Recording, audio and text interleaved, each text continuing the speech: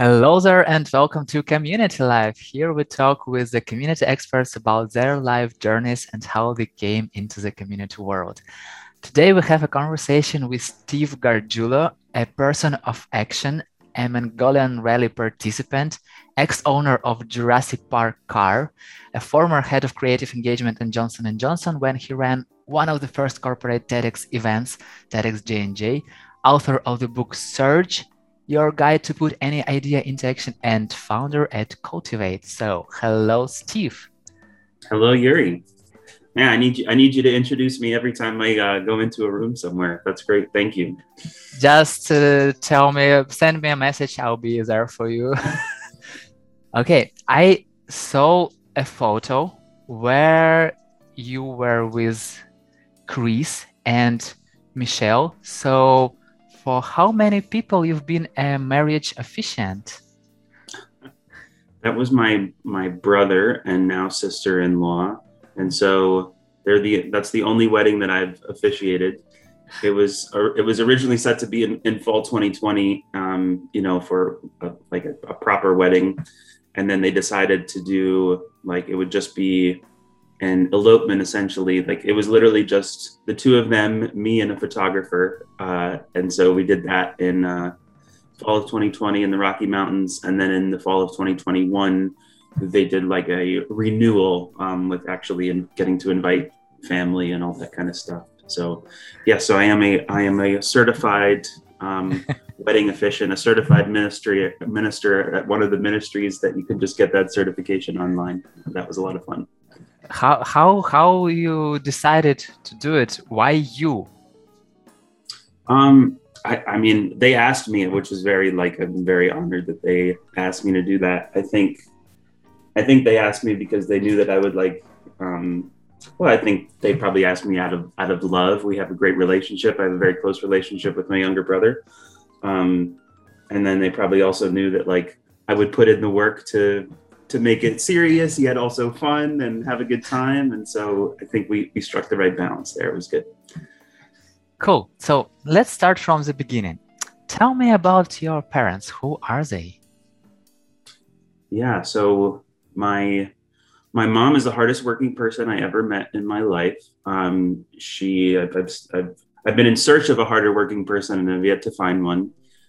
She spent her entire career in newspapers. She did get her master's degree in education, but could never afford.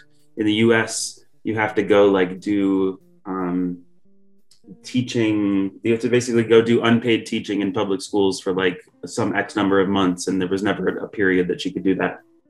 So she spent her entire career in a newspaper, starting first as a journalist and then as an editor. My dad was also in the newspaper business. That's where they met when he was a sports journalist, and then ended up, running a circulation department. So they're both curious and fact finders and synthesizers and curators of information, right? And they're both loving parents to three kids. And we grew up in a very, reasonably small town in central Pennsylvania. So, Do you know how they met? So they were working together, but exactly how they met. What was the point when this sparkle, started? that's a good question. I don't know the exact, I know that they were working together. I know that my mom caught my dad's eye in the newsroom, and I can only imagine what, in the 80s that was like working in, a newsroom environment like that. And I guess at some point he had the courage to ask her out, and as they say, the rest is history. But, Yeah, and that's the story, how the story goes. And can you please tell an example of their curiosity? Why do you call them curious people? yeah, I mean, I was more relating it just based on their profession, right? Their profession requires curiosity and going out and trying to find things and help people understand things. I'm trying to think of a good example of their curiosity. I think I don't know. This is good. It's really making me reflect because I don't have one standard typical answer.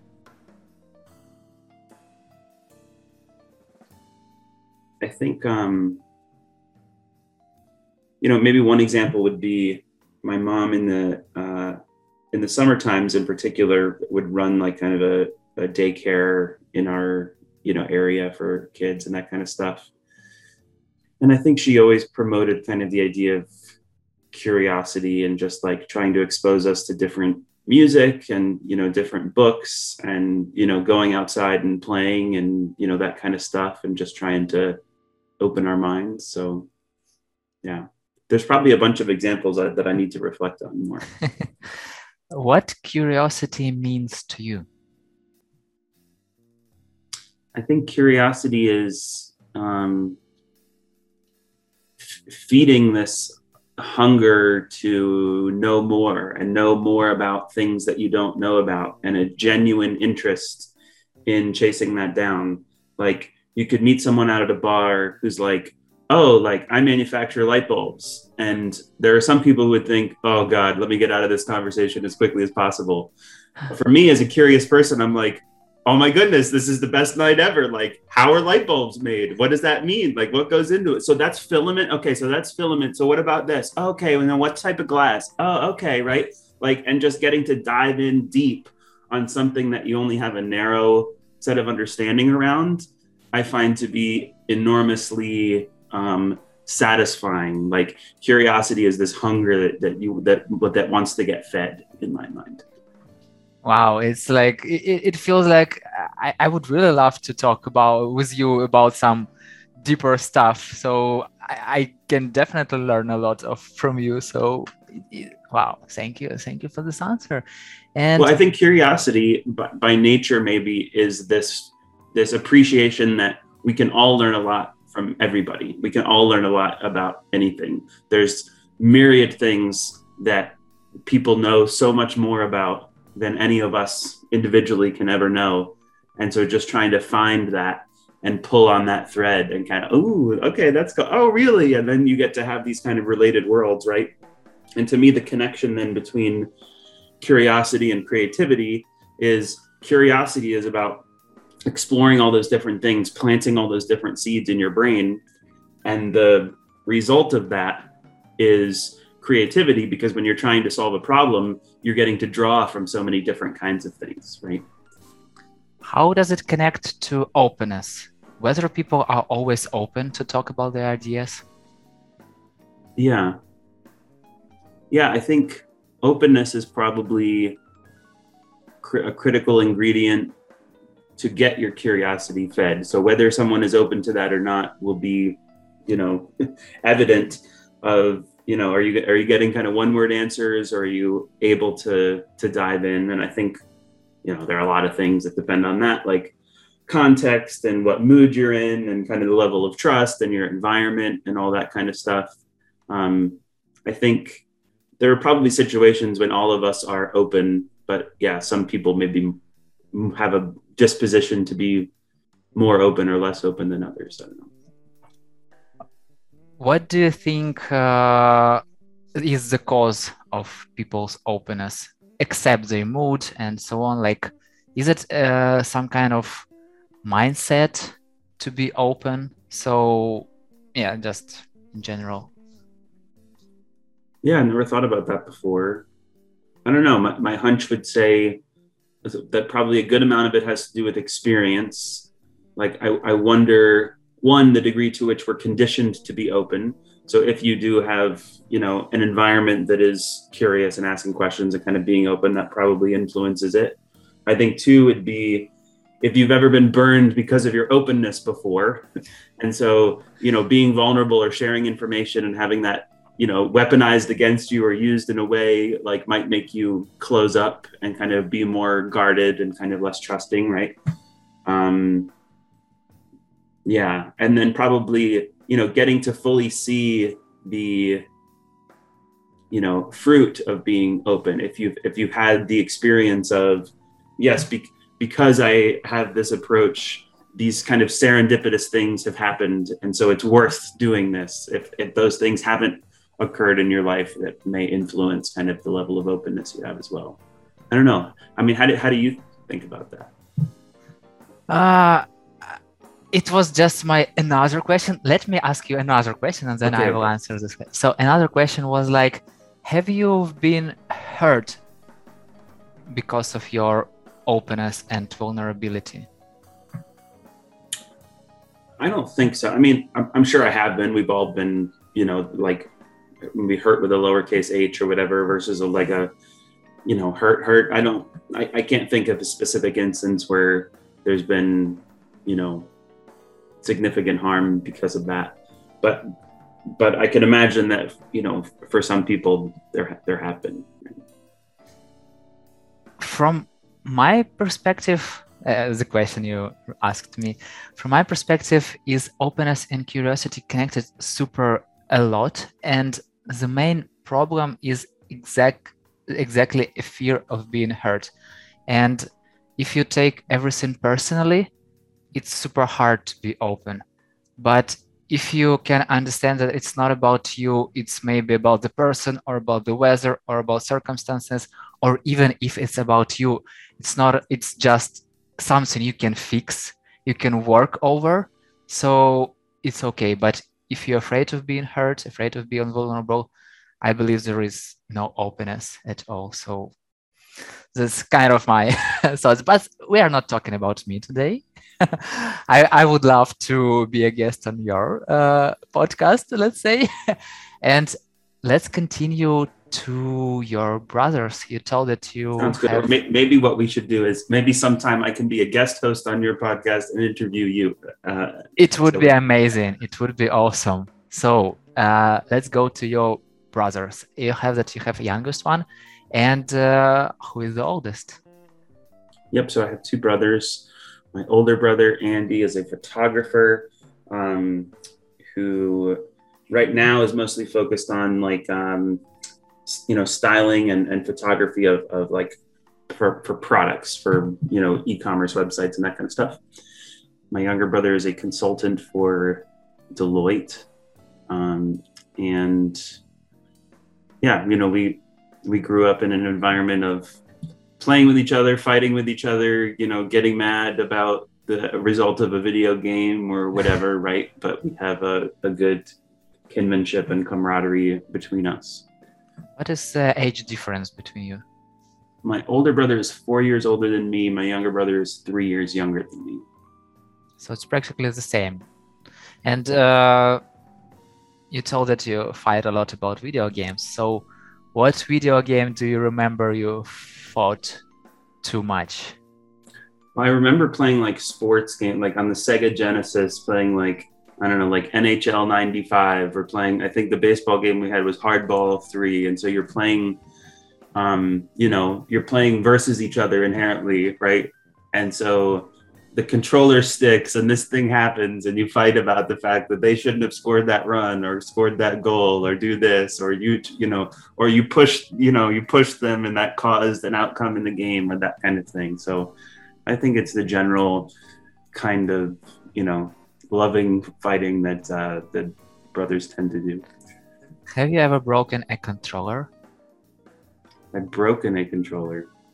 I don't think I mean, we've had controllers that have broken over time because they've been pushed so hard and that kind of stuff, but I don't think broken a controller like smashed it or anything like that. Yeah. So, okay. And what kind of troubles did you get into with your brothers? Troubles? Yeah. Mm, Three boys. You definitely had some troubles. yeah, and I think most of those will probably leave out of the podcast, but I would say, generally speaking, we would have a good time getting to explore, learn with each other, all that kind of stuff. My older brother was in a band, and so we got to, go see his shows and that kind of stuff. He toured around the country for a while, which is really cool. And so that was fun as an experience together. And then my younger brother um, ended up having a lot of similar interests to me. So he would get involved in similar activities at school and that kind of stuff. So we would, spend a lot of time together and those kinds of things. And but I would say on the whole, we well behaved. We only got into the right amount of trouble. So, What kind of elder brother are you? hmm. I mean, it's a question that should be directed to my younger brother, From but I your think perspective. from my perspective, I'm great. But I mean, the evidence of that would be like, what you opened with, right? Of, getting to officiate his wedding. But I think as an older brother, like one of my jobs is to try to like hold a hold kind of a bar for him, and sometimes that can be frustrating, but I think on the whole that's appreciated. So as much as possible, I try to be someone who can be supportive and help him to have more success than I can have. So You are all grown up now, so how do you still communicate with each other, like on daily, weekly, monthly basis? yeah, so actually my older brother, I'm going to be at his house on Sunday. I'm going to be traveling in. I'm bringing some steaks. Both of my brothers have birthdays in July. We're recording this in July, so my younger brother's birthday is July 10th. My older brother's birthday is July 16th. Actually, sorry, that's reversed, but July 10th and July 16th.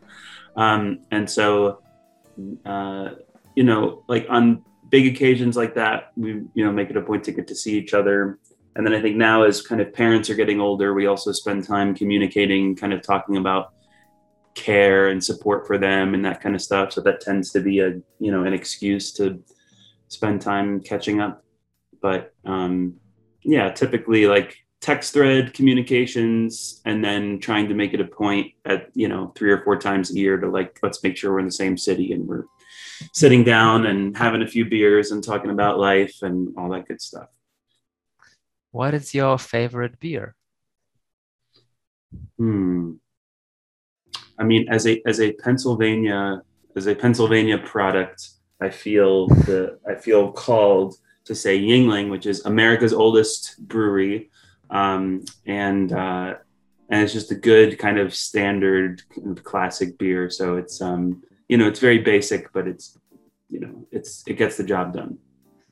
Have you ever tried some kind of you've been traveling a lot.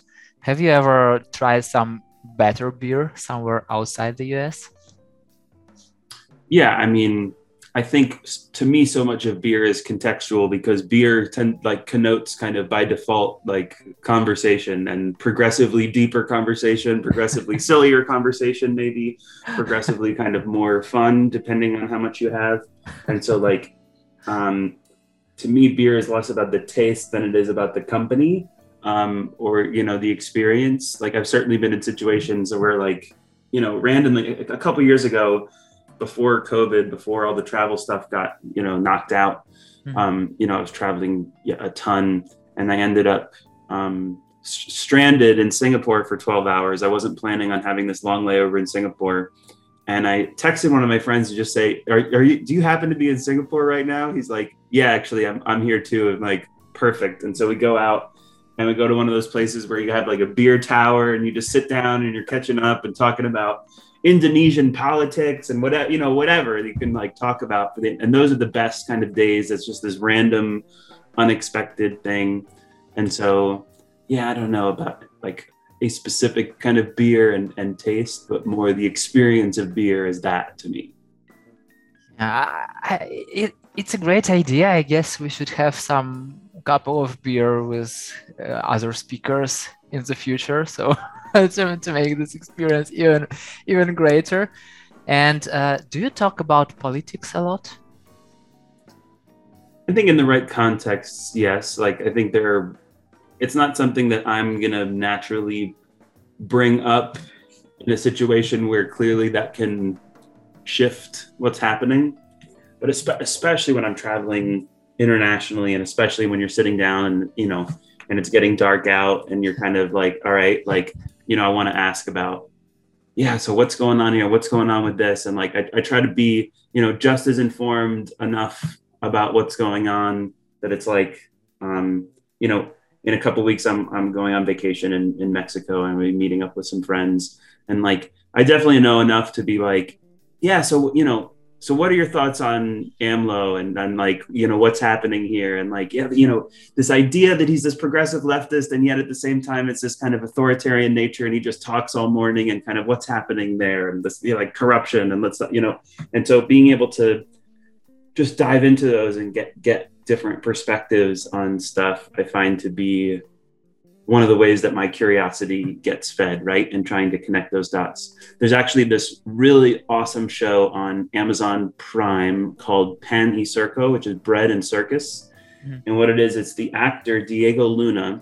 He sits down with a group of like 5 or 6 experts on a topic over dinner.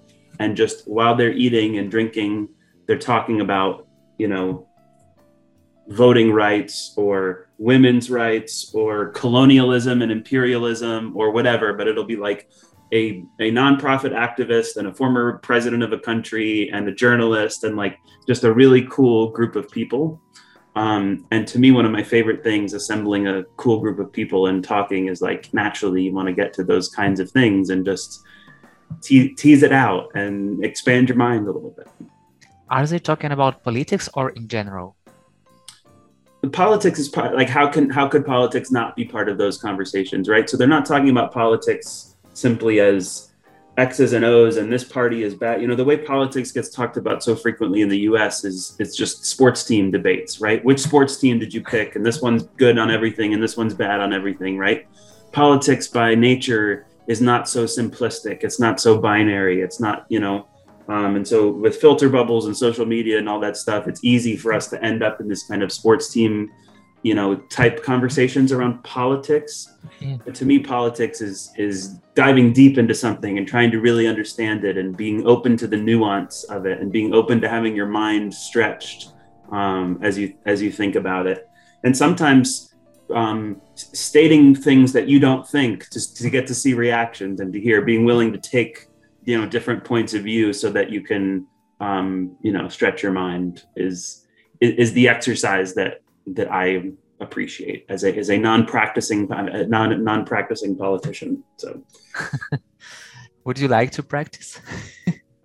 I don't think so. I think I don't know. I think maybe as community builders, I think probably one of the reasons that we get into this is this kind of like call to serve, right? This idea that we can serve a community of people who have similar interests and needs and desires and that kind of stuff. And so in some ways, it's maybe a more pure form of practicing politics that's not caught up in all these other systems, because we get to create our own systems instead of trying to operate within one.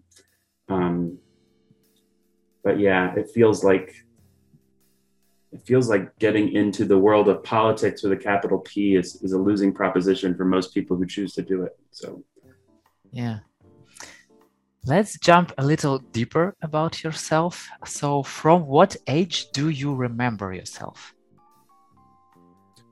I think the very first memory I have is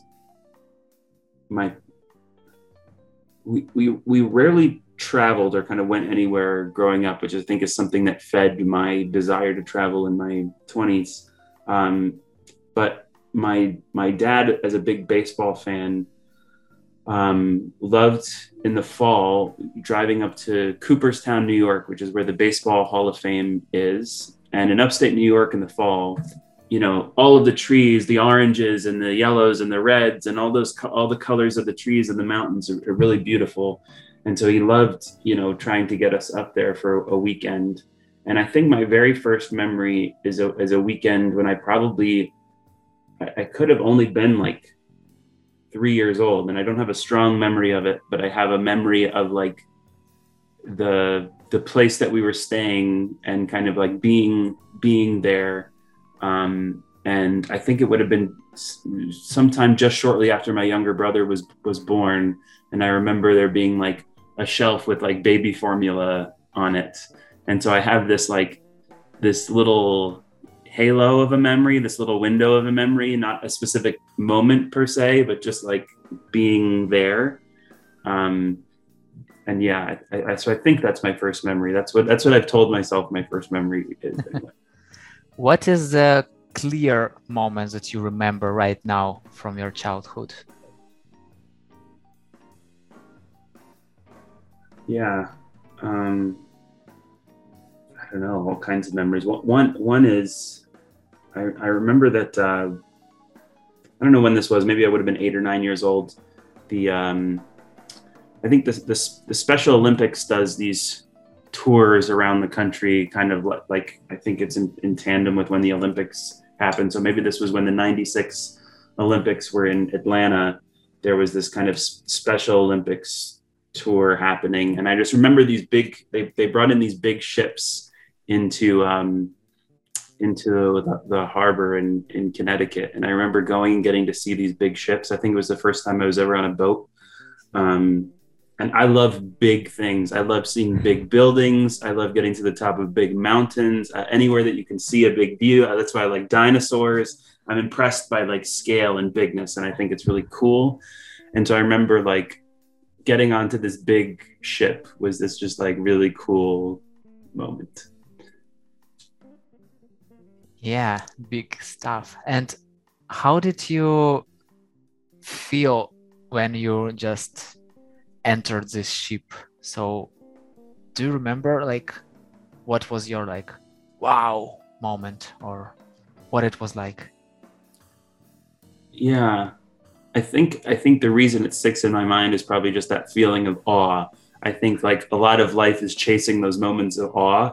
You know, people use the word awesome a lot, but uh, awesome in by its technical definition is something that happens quite infrequently. It's actually like that feeling of awe.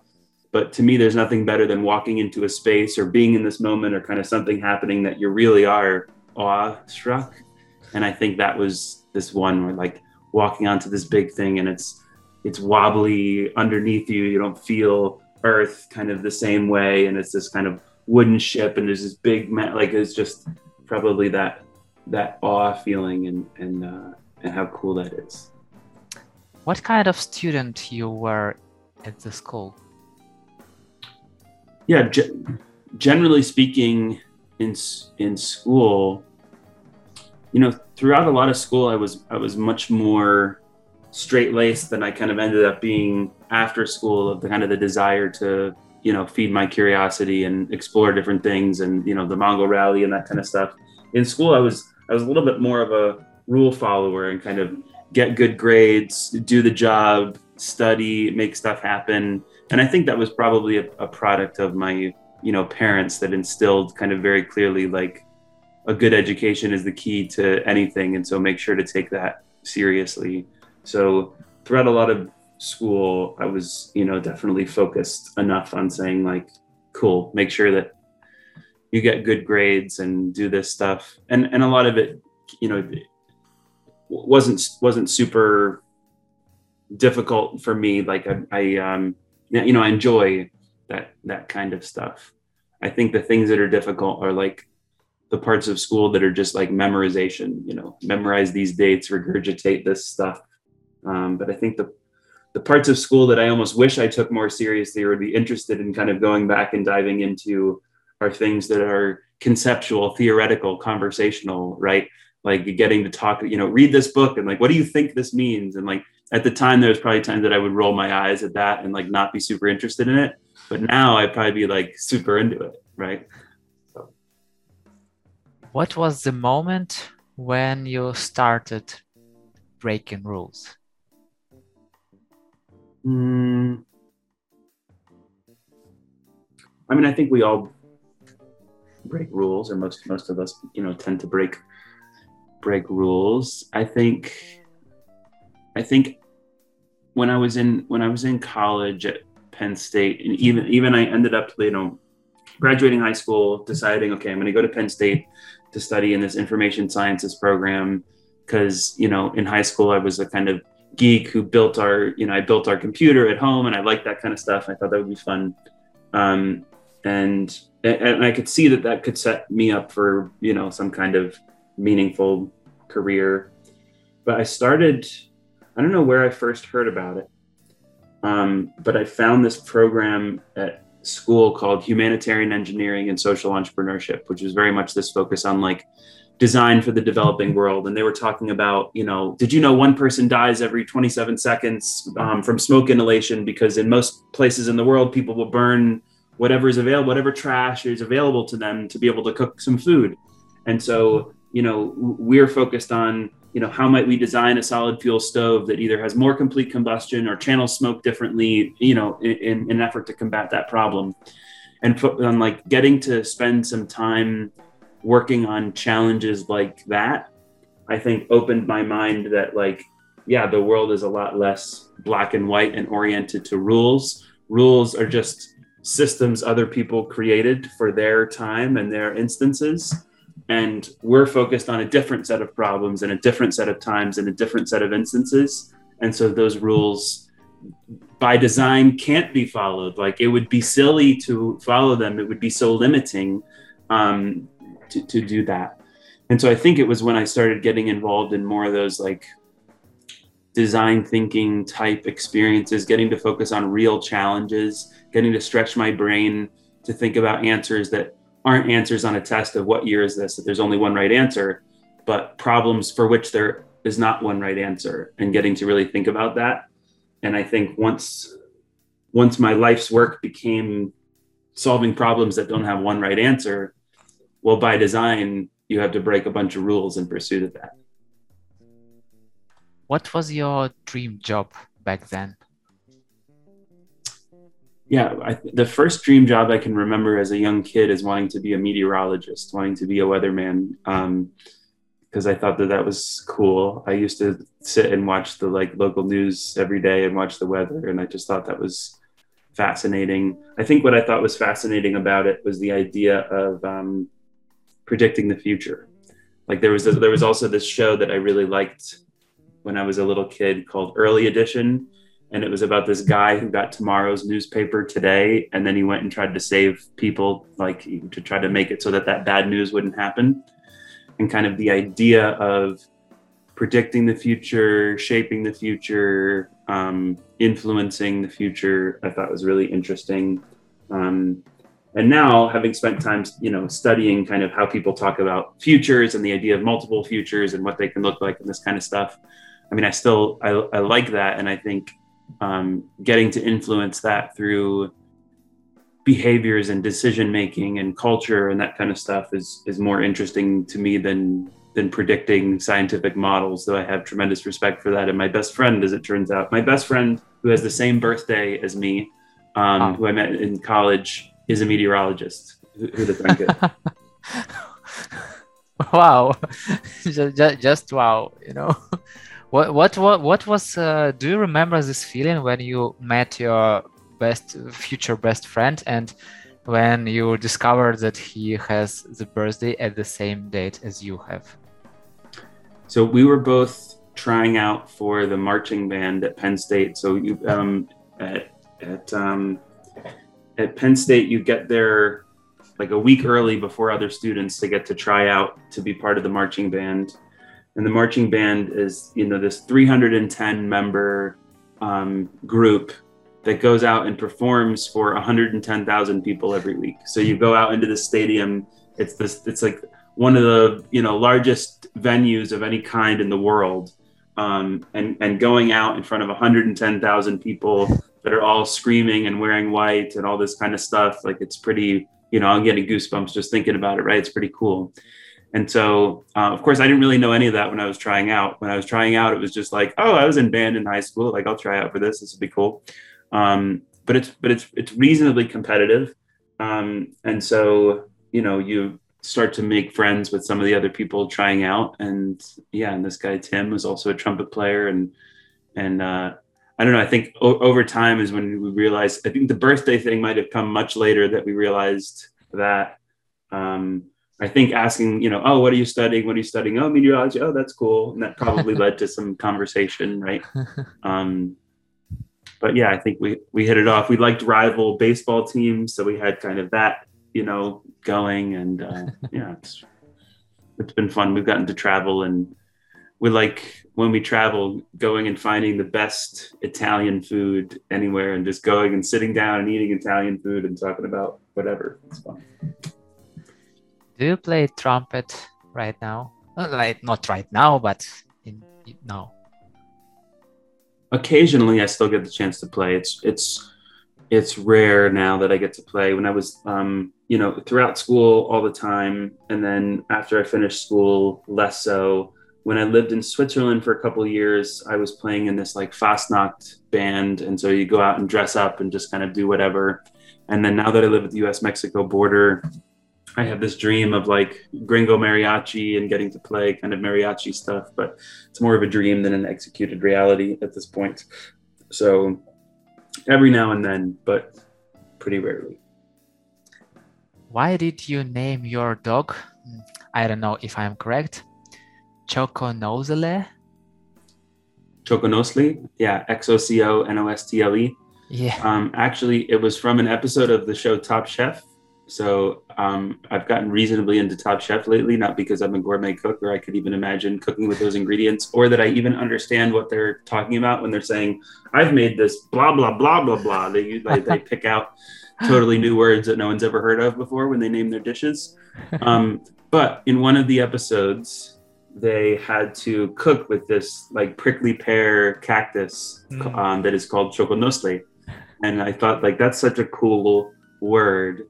If I ever get a dog, I'm going to name the dog that. And like for 2 or 3 years, it stayed lodged in the back of my brain enough that like, yes, that's happening.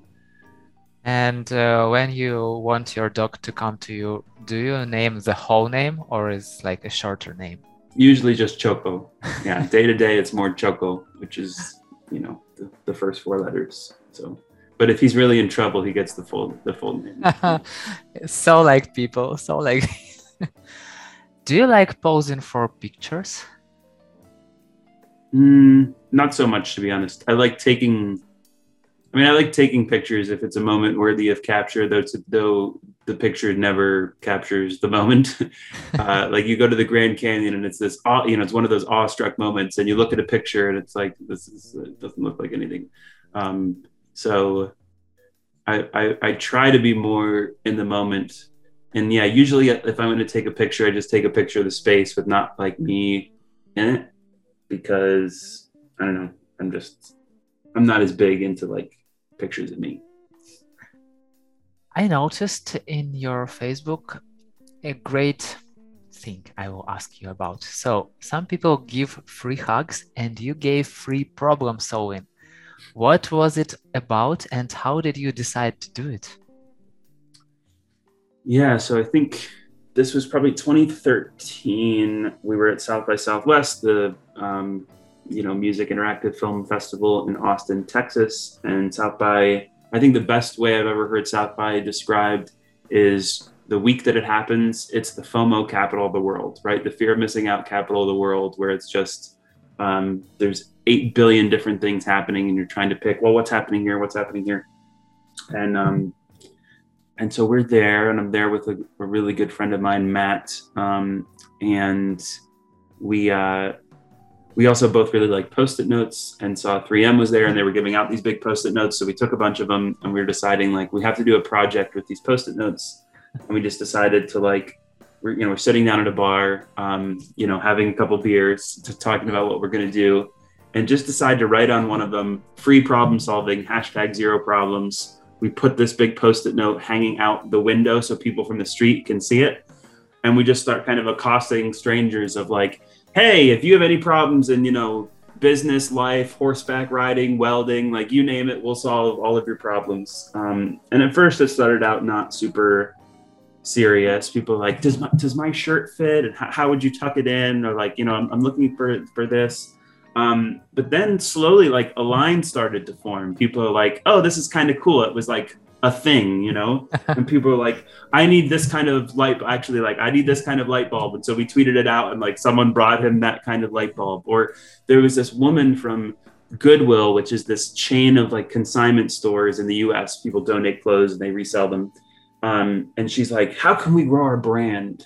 And I'm like, you have like 500 stores. How can you not grow your brand? At one store, triple your prices, see what happens. At one store, offer gift wrapping. At one store, have a recycling service. At one store, have a co-working space. And she's like furiously scribbling down, all these notes. It's like, she's like, can you help me come up with more ideas? And I'm like, I just gave you 10 ideas, like go do those, right?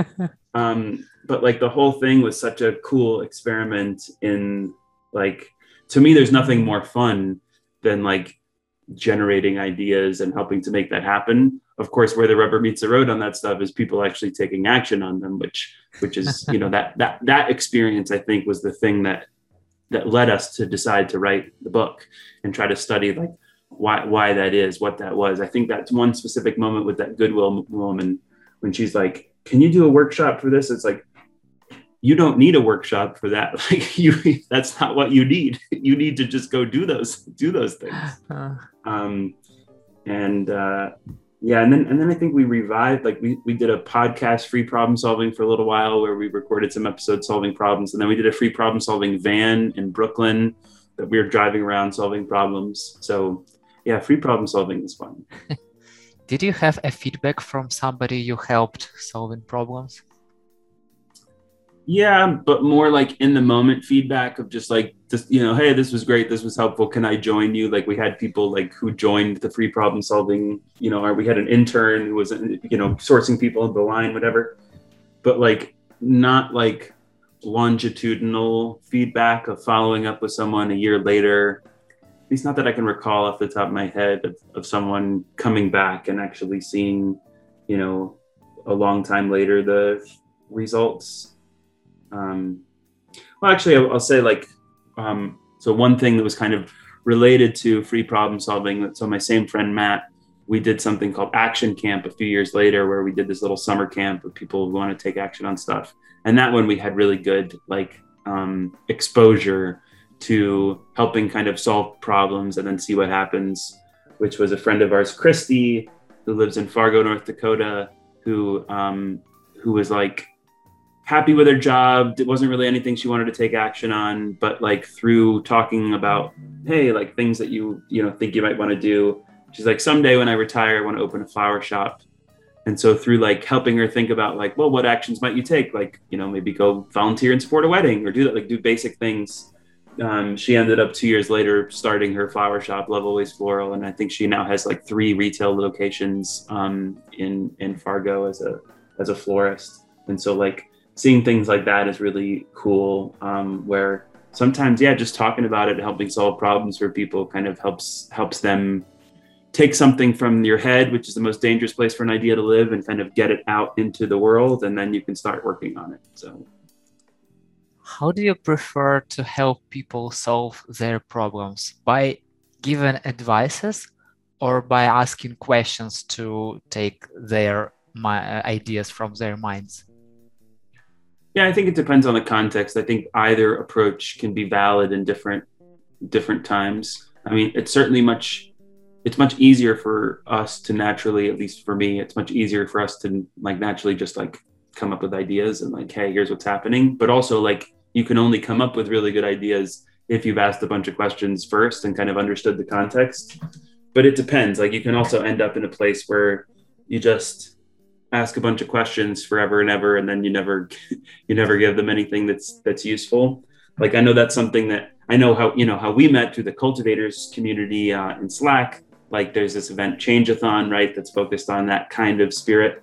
And I think one of the things that can end up happening there is, well, people are coming because they want ideas, they want suggestions, but people are trying to be kind and like ask a bunch of questions. But in that situation, I'm like, I'm not here to ask questions. Like, I'm just here to like generate as much as possible that's useful for this person, because in this context, that's what they came for. You know, in a longer term context, of course, you want deeper insights and understanding. So I think it totally depends on the situation. Yeah, as you told about Action Camp, tell me more about it. What was it all about? So this friend Matt Kane, who's the person in my career who I've worked with, you know, probably the longest. We were like attached at the hip for 5 years, working together every day on all kinds of really cool stuff. And I think this was really his dream originally. I think he always had the dream of like having a summer camp, getting to design a summer camp, getting to put together like whatever you want those activities to be, whatever you want that to look like, that kind of thing. And so when he shared this dream with me, like, of course, I was immediately on board and wanted to support it and help and kind of make it happen. And so, yeah, we just kind of started with like, all right, like, well, what do you need to do? Well, you need to find a camp. And so I remember like we drove around looking at camps. We got our car stuck in a ditch in the snow up in the Poconos in Pennsylvania. And then this super kind couple with an SUV pulled us out. And then we were out and they ended up getting stuck in the same ditch. And we felt so bad. I remember we sent them this like amazing gift basket and like Christmas cards. I think we still exchange Christmas cards and that kind of stuff. With like such this nice couple. But we ended up getting to see this camp, and it was like they're like, well, this is the 1 week of the year in between like when our students, like our summer students aren't here in our fall and whatever. And so we're like, all right, we'll take it for that period of time. And then it just became, how do we design this amazing experience for like all the cool people we've met in our lives, and just inviting people from the TED community who we knew, people from work who we knew, people from school who we knew, just like people who we thought would really appreciate, who brought this like kind of positive energy and like optimistic attitude and a desire to, shape the future and all that kind of stuff. And so we just brought together like 80 remarkable people and then kind of crowdsourced all the programming that's like, all right, so in the mornings, we're going to have opportunities to learn from each other. And so that's going to be everything from learn how to memorize a deck of shuffled cards to how to solve a Rubik's Cube to how to set up an Etsy store to whatever, like things that different people know how to do. You're going to get to learn from each other and do it. Then we're going to have time to just relax and kind of enjoy camp and play camp games and use the lake and the ropes course and the pool and just chill out and do whatever. And then in the evening, we had time where like you had to bring what's one specific idea you want to take action on. And we're going to make sure that we, build out a time to like leave camp with that one thing that you want to do. And so, yeah, we just built this like really cool long weekend experience around that.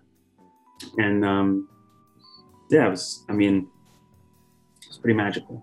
So What was the craziest stuff you did there? well, one of the fun things I remember happening there was a talent show, because it's camp, so there has to be a talent show. And so there's this one area where people get to kind of do whatever talents that they want.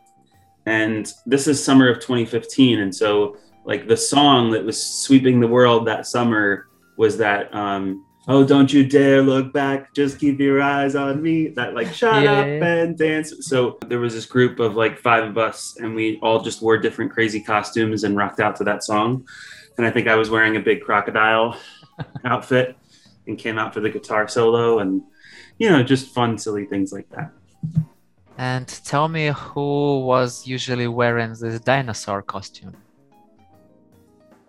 Yeah, so when I had the truck, I invested in a few of those dinosaur costumes, and my buddy Christian also had one of those dinosaur costumes. And so, yeah, he loved wearing that. We would love going around town, having the Jurassic Park truck, chasing the dinosaur down the street and that kind of stuff, or just like going into the convenience store, like kind of, hunting the dinosaur or whatever. So yeah, those were good times. Tell me more about Jurassic Park truck. Yeah, at some point, some people when they go out and have a night and have fun and end up in those kind of conversations about politics, whatever. The next morning it's like, oh no, what have I done? Like, and usually the oh no, what have I done is I either registered a bunch of domain names or we made a website like that's like a retirement home name generator. Like we made a random website, or like set up Craigslist alerts or Google alerts of things that you don't even remember why. But at some point I set up a Craigslist alert for a Jurassic Park truck. And I think I had it set up for like a few years. And at one point, like one came up and I got the notification and it just hit me at the right time. That I'm like, oh, let me see. And it's in Pittsburgh, and I saw the pictures of it. And it's like, this is $500 for this thing. And I'm like, yeah, like I'm getting it. Like, and it was a comedy of errors of like all the problems with the car, and I had to put all this work into it and whatever, but it was totally worth it to just have the Ford Explorer that looks exactly like the one that was, taken on the track throughout, and getting to just drive that around town, and like driving on the road and everyone waving at you or taking pictures of you is like, you feel like a little celebrity for that hour that you're out on the road. Or just parking it in a corporate parking lot and people are like, whose car is that? And like, oh, it's mine. Like, yeah, it's pretty cool. Yeah, and how many dinosaurs chased you?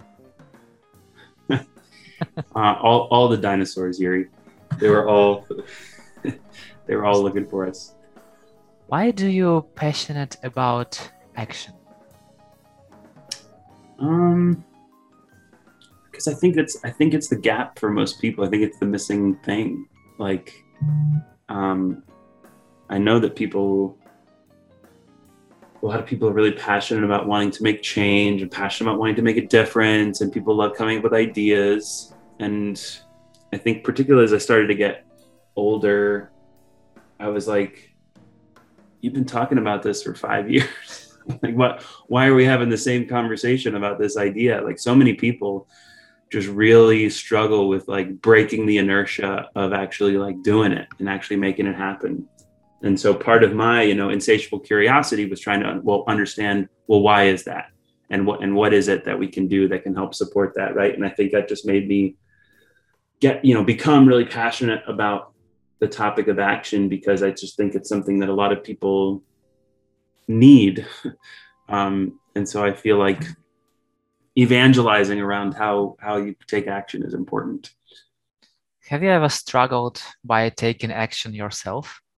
No, I mean, every day. Like, and we're all our own worst hypocrite about the stuff that we talk about. We're not good at ourselves, or we don't take the time, or because we're knowledgeable enough, we're also self-aware enough to see, here are all of my deficiencies around stuff that I want to be taking action on. So it's a challenge for everybody. We all have more that we want to do than we possibly can do. And so it's also about like recognizing that and like, not feeling guilty about it or beating yourself up about it, but also around like, cool, well, like you say you want to make this happen. So like, what's going on? Like, what's happening here? And like, it's important to be making small progress on things. And I mean, I was just having this conversation with somebody yesterday. It's like, what happens to big, scary things when you put them off? Like, they just become bigger and scarier, right? Like, it's not helpful to keep this big thing out there. What's helpful is like breaking it down into small steps and getting started and getting a bad first draft out, or doing something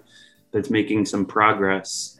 And I think like that's the thing that I get most passionate about, is when you start to see people kind of recognize how they can start making progress. Because I don't know, a lot of people, their default is like, I'm just going to think about this forever, and I'm going to get stressed about it and overwhelmed, and I'm going to break down. And it's like, just like do something, like do something to start. And I know it sounds simple and maybe patronizing to some people, and that's not my intention. And so you have to meet people where they're at and try to get them there. But like, yeah, I really think it's a big thing. You just reminded me of Britney Spears song, Why Don't You Do Something? What did you feel while staying on Africa's highest point, Uru Peak of Mount Kilimanjaro? Oh, hunger, relief. Yeah, that was a lot of fun. With a really good group of friends, we got to hike Kilimanjaro in I think 2017, and it was with my group of like TEDx organizer friends. And the most amazing part about that group is it's such a diverse international group. So most of us met in Doha in 2012. They invested in bringing together like 200 TEDx organizers from over 80 countries. And it felt like this kind of almost like UN summit, or this kind of thing where it's this totally global group. And so we have this little crew of 12 of us hiking Kilimanjaro, where there's, an American, a Dutch guy, a Tunisian, a Canadian, a Brazilian. Like, it's this totally international group, and people are like, who are you? Or where? And so we always have stories of like, oh, you ever heard of Mars One? Like, we're training to go to Mars, and we're getting like, oh my God, thank you for your service. like people have a hard time wrapping their head around like who is this international group of people that are just laughing so loudly and like screaming at each other these stories? Like that's, so that's like the vibe.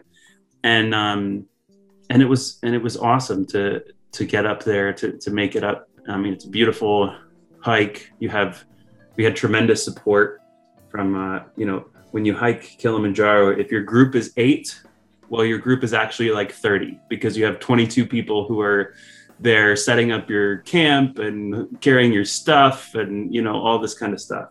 And so it's a massive support system.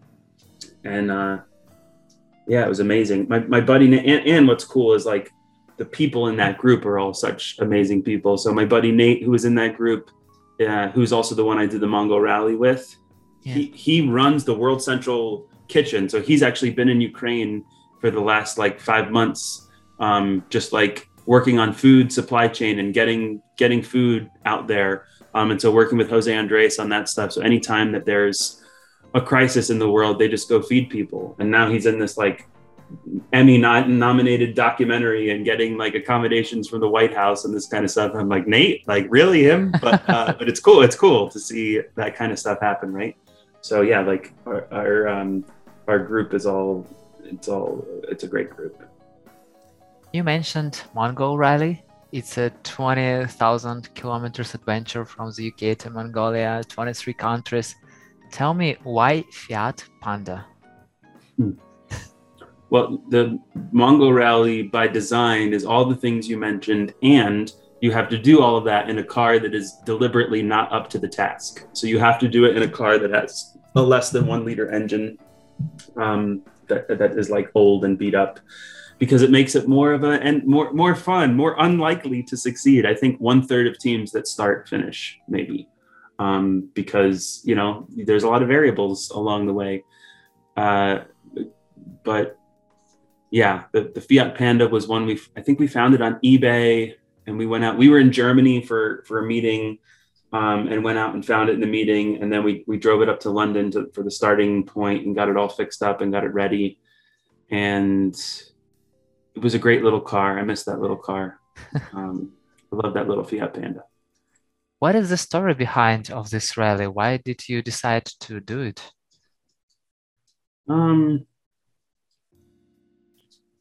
The way my brain works, I don't know how I could hear about it and not want to do it.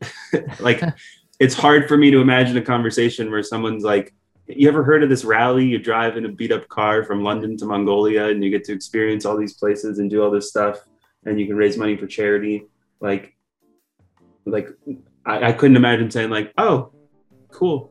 Like, what's the weather today? Like, it's like, wait, what? Like, what? Okay. What year are we doing this? Okay. What do we need to do to get ready? Okay, cool. Like, we're making it happen. And of course the best part about it, and how like community was such a big part of it too, because we built it all around getting to visit TEDx organizers. In those days, in the early days of TEDx is a movement and a community that is like unrivaled and unparalleled. And what TEDx has become is kind of like, it's just different now, 14 years later, and a lot of the original people have moved on, and it's become corporatized and all this kind of stuff, just in a different way.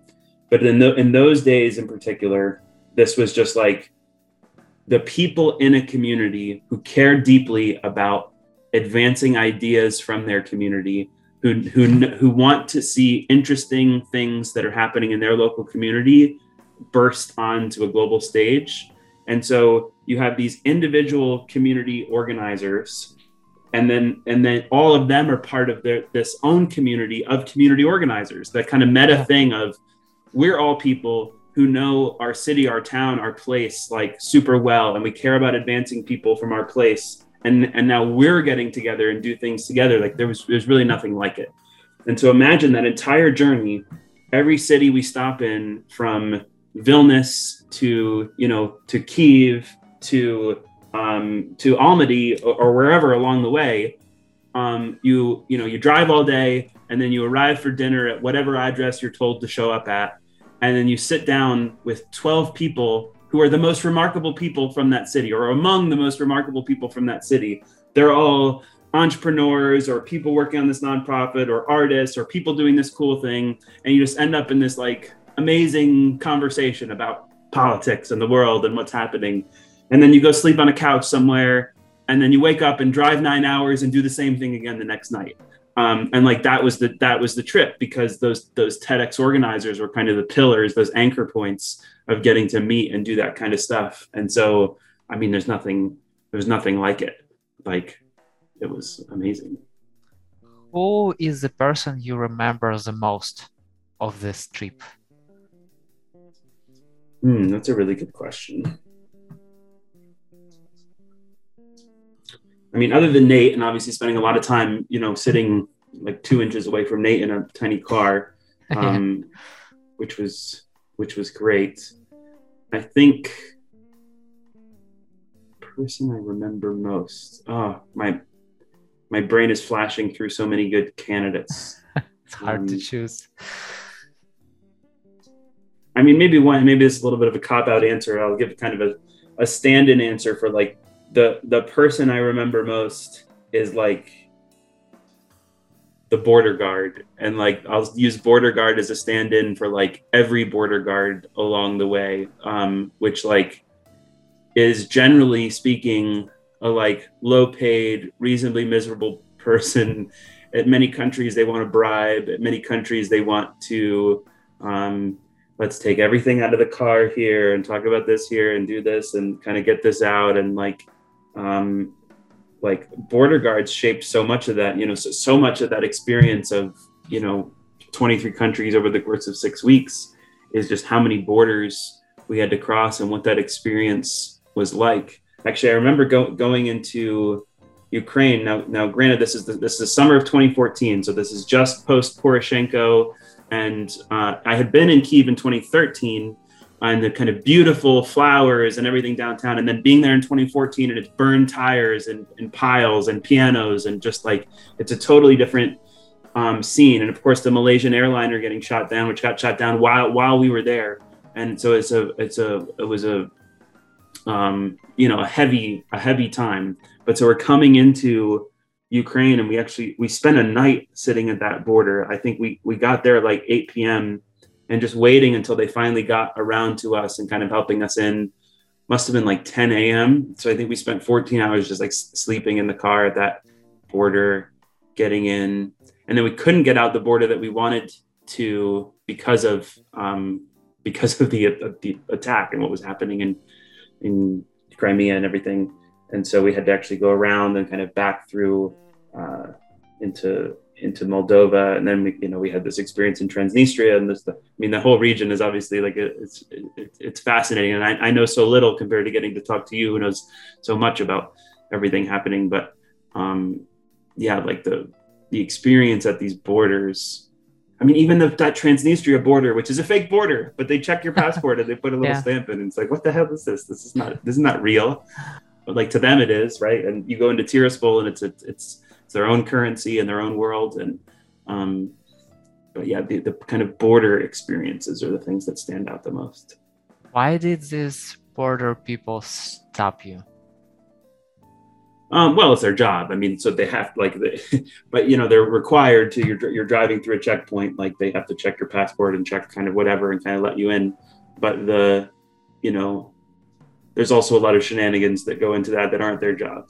And they're recognizing like, what is this crazy Fiat Panda with these 2 Americans in it, and it has stickers all over it and all this crazy stuff. Like, I think their awareness of the situation is like, okay, these are a couple people with like, a decent amount of privilege and stuff that we could stand to gain from in some way. And so, I can understand the motivations and the context that surrounds it. Yeah. I saw in the video of your rally that you met cops in Kazakhstan and they wanted your sunglasses. Tell me this story. Yeah, a lot of places, and a lot of these kind of former CIS countries, you get into Kazakhstan and Kyrgyzstan and Turkmenistan, Tajikistan, it's still pretty underdeveloped in a lot of these places. And so, police and I'm using air quotes when I say police, because like who knows even, right? Like one of my favorite things in that part of the world is like the wooden police car that's on the side of the road to try to make you slow down, because from a distance you can't tell that it's just like a sign. So like Yeah. that's funny. But then there'll be people just standing on the road, like waving, flagging, like they don't have a radar, they don't have any like authority, but they're just kind of like waving, like, oh, you're going too fast, I'm going to pull you over. So this is one of those situations of like someone just kind of waving us to pull over on a road that you can't even go that fast on, because there's so many potholes and just try, right? So it's like you can't even be going that fast anyway. So it's just someone who sees this unique car and they want a conversation and they're lonely and they're bored. And so, yeah, a number of those times I ended up like sitting in a police car trying to work my way through a conversation, and then having to give whatever I needed to give to get out of that situation, which part of it is like we had a big crate of, like, neither of us smoke, but we had this big crate of cigarettes to give out. Cigarettes is sometimes Yeah. popular. Sometimes people want sunglasses, cologne, kind of whatever you can give. Like, but yeah, I think in that situation, I had to give away my sunglasses, which meant squinting for a big part of that drive the rest of the day. Have you tasted KFC? I mean Kyrgyz fried chicken. Yes, delicious. The original recipe, Yuri. You should try it. Like 13 secret ingredients. Yeah. Where is your love for cars and adventures and car adventures exactly from? Yeah, I think definitely the umbrella love is the love for adventure. And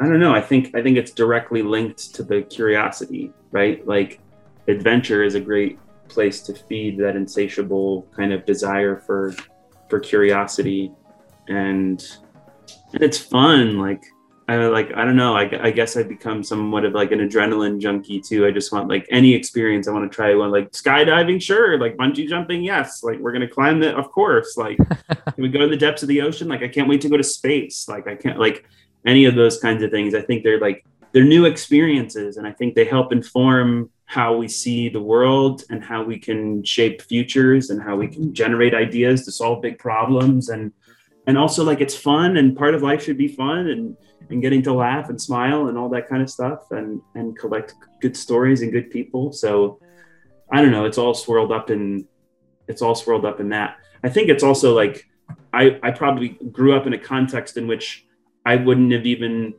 dreamt of those things or understood those things, or I couldn't have pointed out Mongolia on a map or would have known what the word Mongol even meant, right? Like I had no frame of reference for any of those things.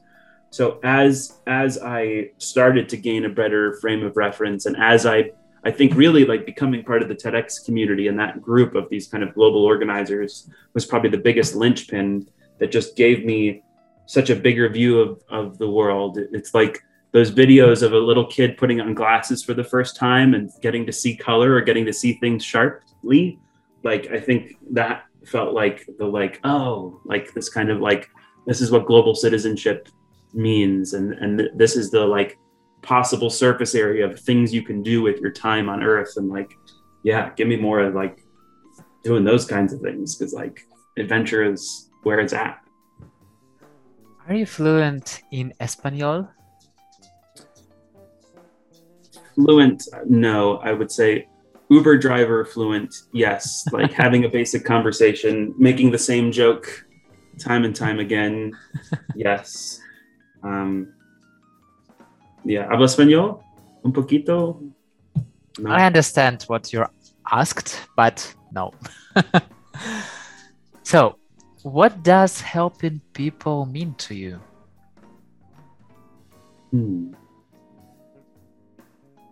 I mean, I think it's more about what it means to them, because I think well-intentioned, you can also like, oh, I want to help people, and it's not helpful. So I think it probably just means having a good intention, which is like genuinely wanting to help, and then making sure that your intention is kind of married with what it is that they actually need. So like probably a good understanding of a challenge, and then just trying to do something. Yeah, I mean, I think we all probably have our biases in those situations. My bias in those situations is certainly going to be focused more on action and doing something, but you know, that isn't always the right tool for the job either. And so there's been times when, despite my intention to be helpful, that I have not been helpful. So I can definitely recognize that. But but I think with that intention and kind of with that compass and that desire, like it's a pretty good way to live life. So What do you feel when people thank you for your help? when people thank me, yeah, I mean, appreciation, but not much. Like I like, I don't have a good relationship with like thank you or like I kind of like brush it off and move quickly and kind of redirect because like I'm more interested in kind of like momentum and kind of continuing and that kind of stuff. I probably yeah, I mean, obviously like it's good to know that like okay, something is well received and it's important and that kind of stuff, and that helps feed okay, how do we want to approach things moving forward, right? But yeah, I don't know. I feel maybe a little bit embarrassed. I have so many questions to ask, and I really wish to have the sky as the limit to our conversation, but time is the limit. So let's jump to the rapid fire questions. Are you Okay. ready? I'm ready. Receive or give presents? Receive or give friends? Presents. Oh, presents, give. Ford Explorer or Fiat Panda? Fiat Panda. What are your favorite color and song? Navy blue and song. For right now, let's say that Shut Up and Dance With Me song, because now it's in my head. Yeah, I totally get it. If you were a superhero, what superpower would you have? Teleportation. Name two people from the community world whose life journeys you'd like to hear about. Yuri Lazaruk and Lisa Barocca. Cheater. But I understand. Those are two lives that I desperately want to know more about. I could give you more names. Faten Ben Hamza, who is in France right now, doing this community work. She's amazing. Nate Mook, who's my friend on the like. There's so many people in the community world who I admire. There's a couple new names for you. Thank you very much. Frankly speaking, I told Lisa a lot that we will definitely have this conversation, so share on the list already. Is there one question that I definitely should have asked you but didn't? No, I just wish there was more time for me to reverse the questions back to you and hear your answers. But I think this was, like you said at the outset, this is not the typical podcast, so this was good. This was fun. Cool. Okay, Steve, thank you very much for your time. And it's so amazing to get to know you closer, to jump into your life experience, because there are so many things that you experienced, and I can't even imagine what will be in the future. So I'm really curious to continue our conversation sometime later and to make volume 2 so that you can, and even volume 3 when we change seats. It will be super interesting. So thank you very much for having this conversation. I can't wait. Thank you. Cool. So see you somewhere in the community world. Bye. Bye.